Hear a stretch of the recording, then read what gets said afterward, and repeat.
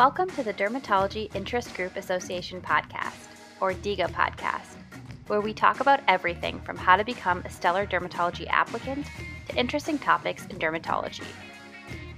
From research advice to interviewing tips, you will be prepared to follow the path to become a world-class dermatologist. Hello, everyone. My name is Morgan Terrell. I'm one of your newest DIGA podcast hosts. I'm a second year at the New York Institute of Technology College of Osteopathic Medicine at Arkansas State University, which never ceases to be a mouthful to say.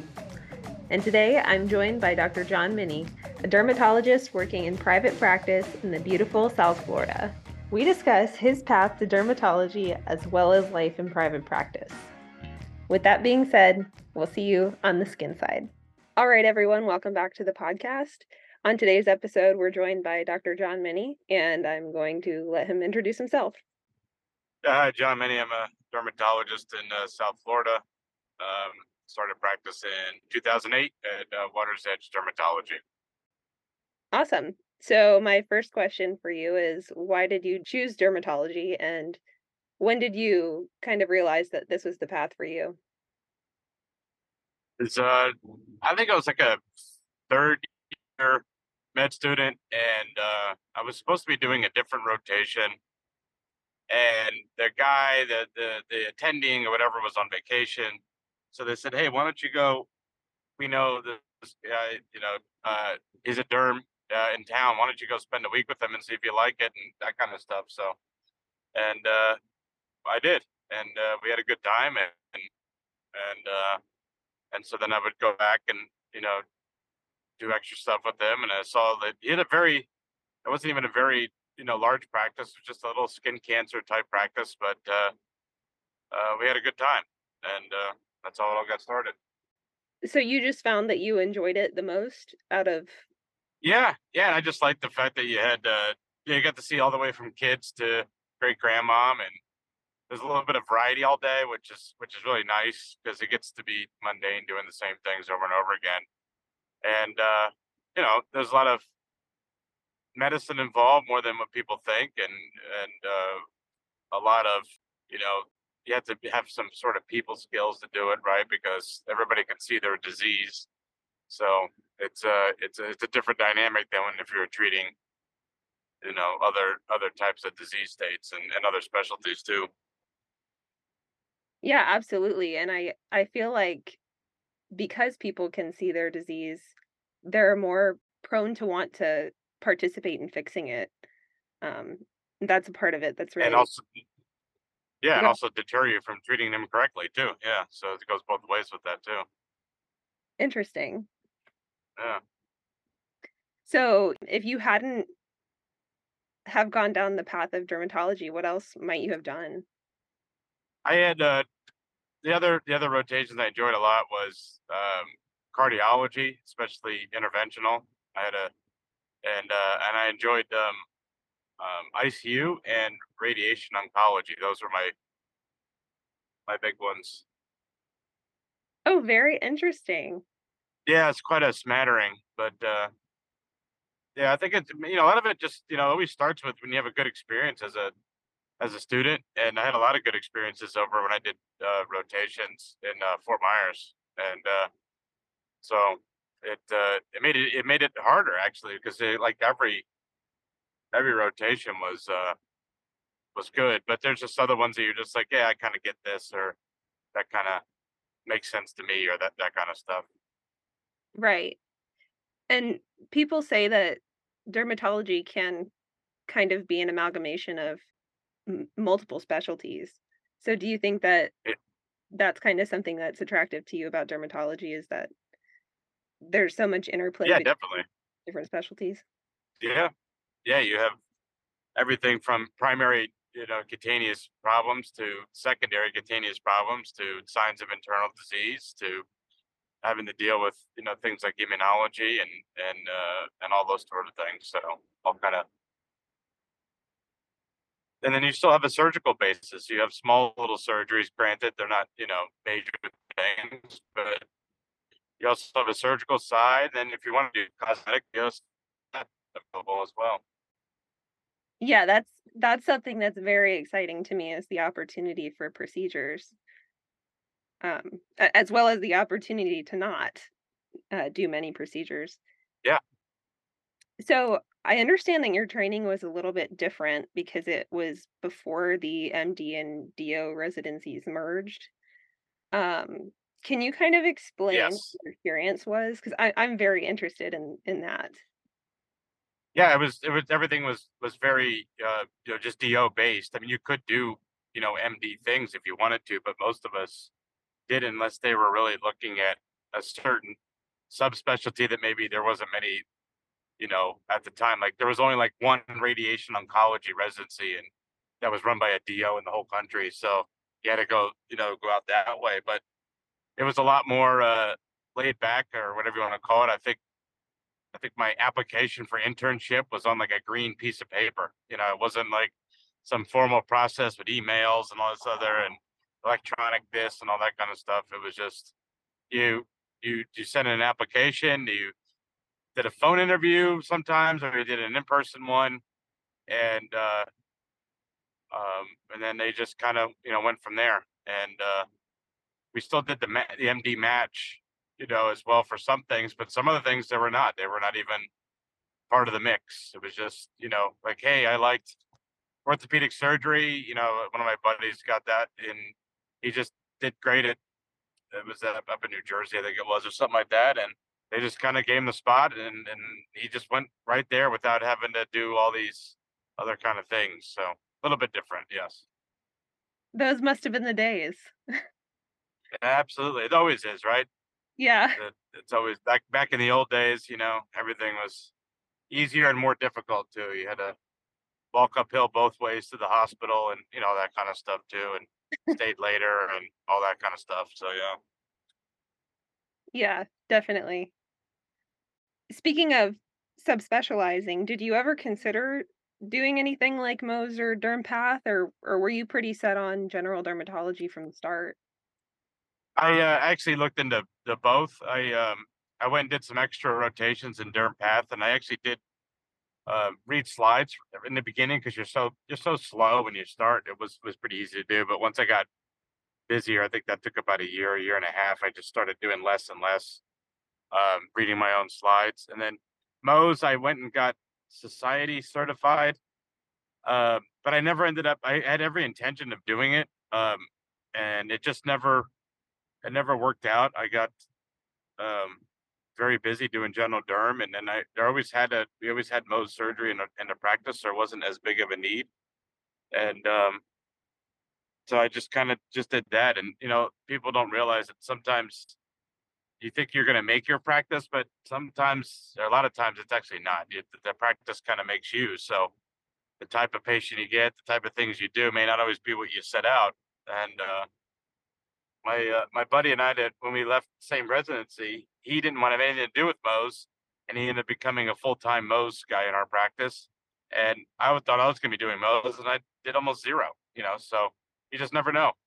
It's all about where you want to be and location and your schedule and all that kind of stuff too. And you have to be happy doing it. Right. Just because you plan to do something doesn't mean that that's certainly gonna be the thing that you do. Yeah, absolutely, and that's okay. Right, right. You sometimes you don't even know what you're gonna be happy doing. Exactly. That's why you Uh, have to be open to everything and anything. Yeah.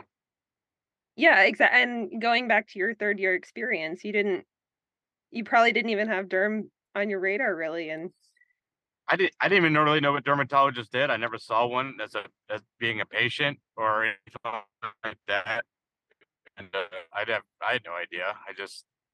I really didn't know much. We had no lectures and mainly just anatomy and and simple things like that. So I really just had no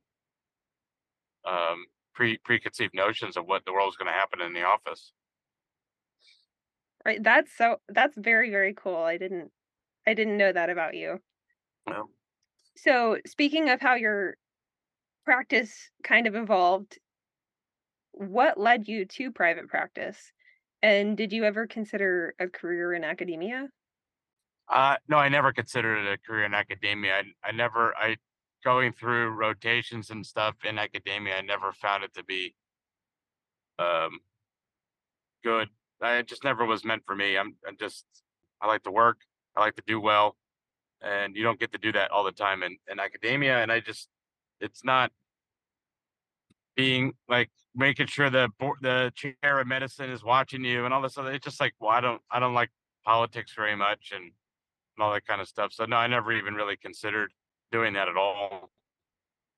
It's just not in my makeup. I don't see the huge benefit of academia. I do like the model better of private practice people helping to train it's students and residents. I think it works better. I think it's more efficient, and I think that you end up doing less stupid things, and you end up doing things that actually make you a doctor and not just somebody who can do paperwork or read labs off out loud that anybody else can read or what have you. Right. Yeah, there's a place for everyone, and private practice is a place for you. Yeah, yeah, Yeah, yeah, very cool. I'm glad, we need people in academia, but we also need, more boots on the ground people yep. in That's practice. right. So I know that you recently started a family, and congratulations on that. Yep. Um, Thank you. how has balancing being a practicing dermatologist and a father been for you? I mean, it's with dermatology. It's kind of easy. You can make your own schedule ish, depending on what practice you end up choosing. That's why you have to choose wisely when you do those things. But yeah, I have a lot of flexibility. There really wasn't a big deal at all. I'm gonna tell you, a lot of my counterparts too. It's been very um, uh, not that hard for them to work around families and all that kind of stuff. It's just a matter of what's important to you, and what you want to make of it. So, I'm not as a big a believer in that. Oh, you choose a certain specialty, you won't be able to have that balance. I don't think that's correct. I think anybody who's doing anything can achieve it. It's just a matter of, do you really want that, or do you really like just being a workaholic, or do you really want to not do a lot of that at all and to be on the opposite side? So there's something for everyone in any specialty. I love that. I love to hear that. Because yeah, I'm Hmm. early on in my training, and I'm certainly leaning towards dermatology, but I'm glad to know it's not the only specialty that might offer opportunity to have a healthy family. Oh yeah, yeah. Just about all of them could do that. Very cool. So, spinning off that, like, my personal goals for my life are is to serve others as a physician and to raise a family. Um, and, the difference between us is that I'm a woman, so I'll have the mothering role.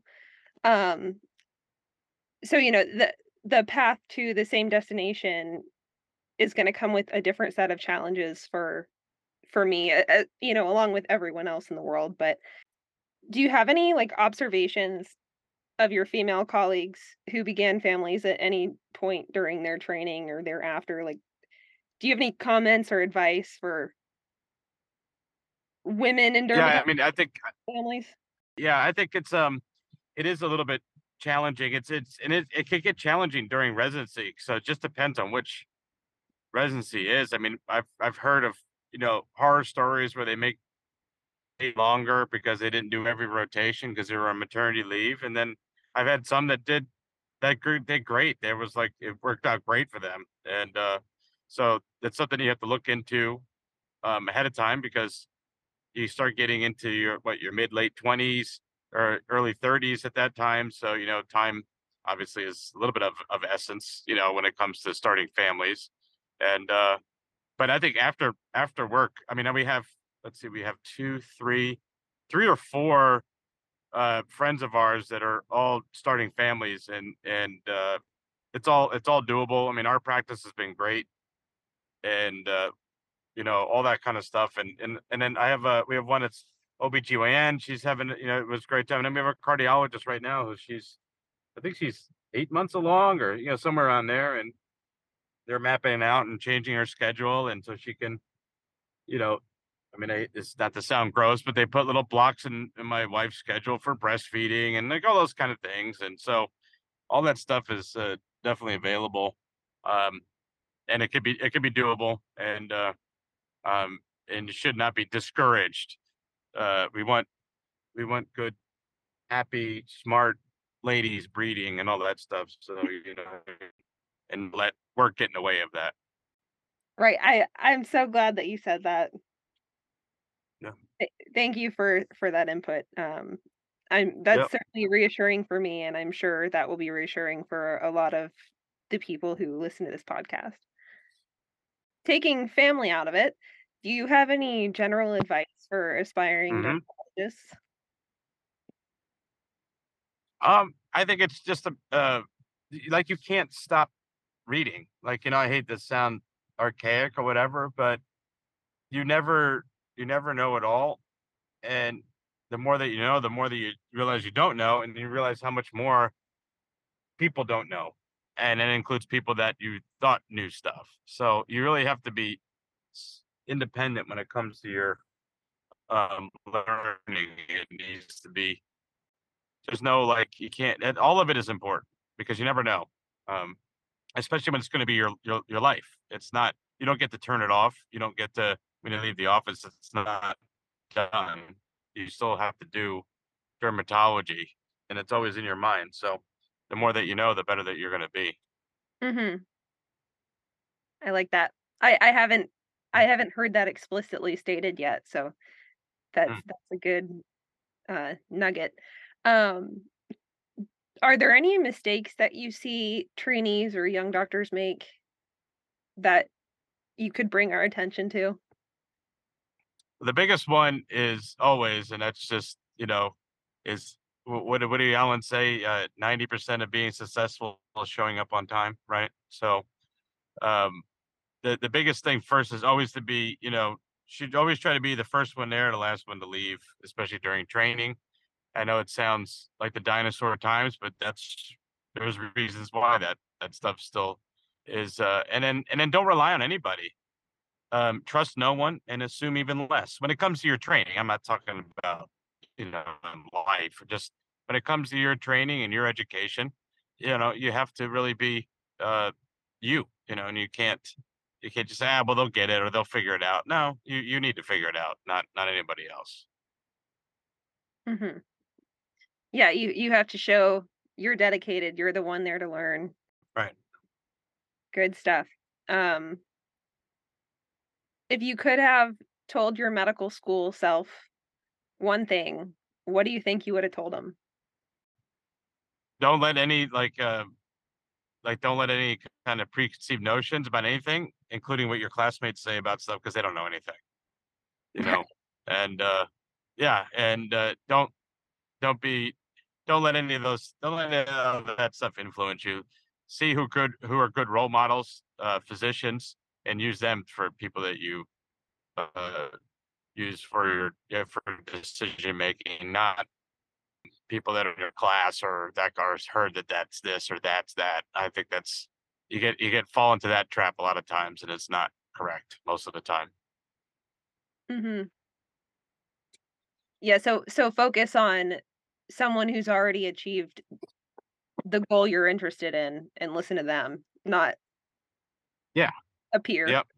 that doesn't know Yeah, anything. or just people that, yeah, or just exactly, and they don't have to be even in the specialty. Just somebody you know is a good physician is somebody that you should be learning from or whatever, not just listening to what, oh, I heard that this is better or that's better. Like, that's, is it really?